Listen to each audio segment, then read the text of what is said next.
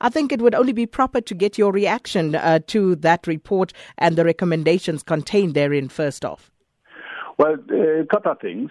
The report recommends that NSFAS be replaced by this income contingent loan. I don't think that recommendation, is actually one that should be supported.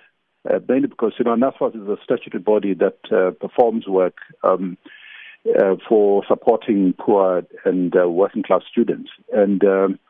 And what we do need to do, of course, just going back to what Dr. Blake Nzimande was saying, is to make sure that the policies that make provision for financial aid to the poor, as well as the working class, is actually implemented. For that to happen, you don't need to replace NSFAS. You need to have, different funding policies for those students that come from poor and working class backgrounds.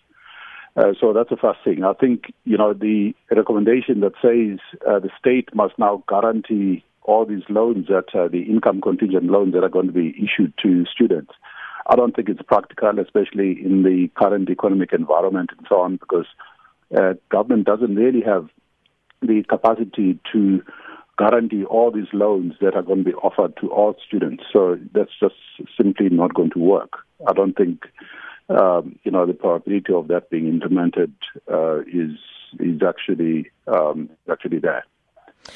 Do you believe, Mr. Nxasana, that this HERA Commission recommendation adequately caters for middle class students? Because that was where the problem seemed to lie in the main, because the poorer students were catered for, the rich can pay for themselves, but it was those children coming from middle class households that were the problem.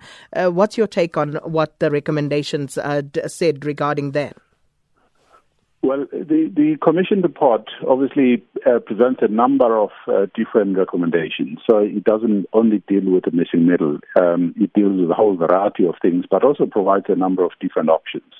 There are ways that the so-called working class or missing middle can be catered for in terms of, having a system which provides both grant funding and income contingent loans, depending on household income.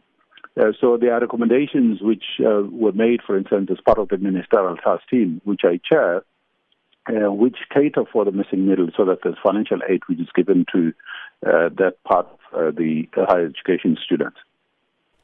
And with regard to the system NSFAS, because one of the things that stood out for me, Mr. Nxasana, quite a bit of work and resources have gone into setting up and sorting out NSFAS. And now there is the suggestion of coming up with this income contingency loan system.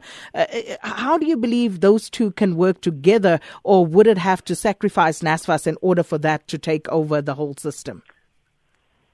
I think it would be really ill-advised to implement a recommendation that says NSFAS must be replaced by these income contingent loans. I just don't think in the current environment that's what the students were asking for. It's not in line with the ANC policy. So as far as that is concerned, I just don't think it's a recommendation that should be supported, to be honest.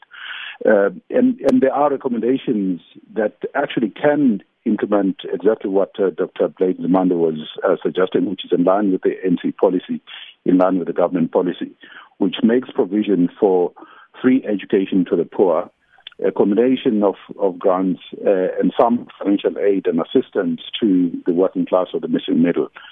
So I think, I hope that's probably what the Presidential Interministerial Committee, as well as the Fiscal Committee that has been set up by the President, is looking at, as opposed to looking at some of these recommendations, especially those that relate to these income contingent loans that the report recommends.